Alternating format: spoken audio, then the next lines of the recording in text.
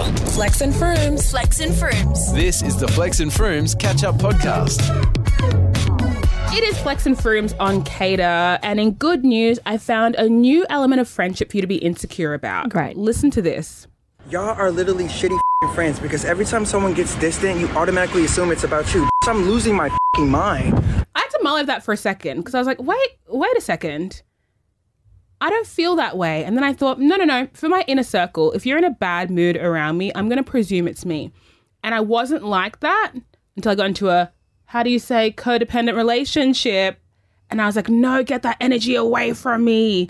Remember one of our rules for life was if you're in a bad mood and you have a social event and that social event isn't going to like perk you up, don't go. Because misery is contagious.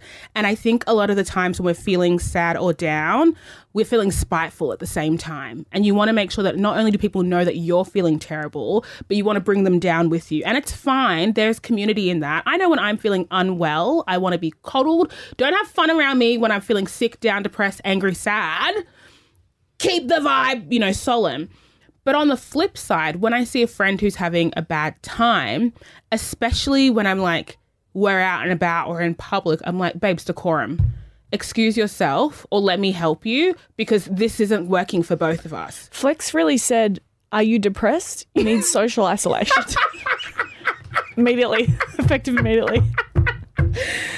Stop scaring the house, okay? But there's something that it's a fine balance, right? Because not everybody who's sad is depressed. Don't do that. Don't do that. We can be sad, but I think we can also be moody and we can be temperamental and we can be acutely aware that we have the capacity to pull ourselves in and out of a situation. And often we don't do that. We rely on our environment to do that, right? I'm in a bad mood, but I know if I'm going to come and see you, you're going to perk me right up. I can't put that on you every time. I can't make you comedic relief every time so I feel better. But I will say it is a wake-up call to not personalize everybody else's feelings. Sometimes people just have a bad day in your present and have it not be your fault or your responsibility. Yeah, I think you need to have a certain level of communication iconicness in a relationship in order for that to work. Like I've got one friend who we maintain a level of communication at all times that I'm happy for her to like be a bit off and she says it straight away and then it's fine. Yeah. But if you do like have a bit of murky, blurry lines, sometimes you don't know where the person's at, it's not good for somebody who is sensitive.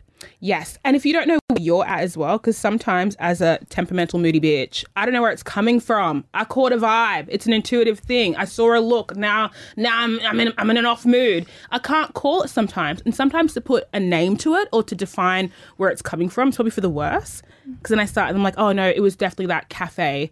The lady gave me a funny look. Now I'm mad at the cafe. Wasn't the cafe. Just a vibe. Now the vibe's gone. 2 days away from the period. You know where I'm in my flop week. Let's just say I'm in my flop week. You've been listening to the Flex and Frooms Daily Podcast. For more, tune in to Cater on DAB or stream it on iHeartRadio.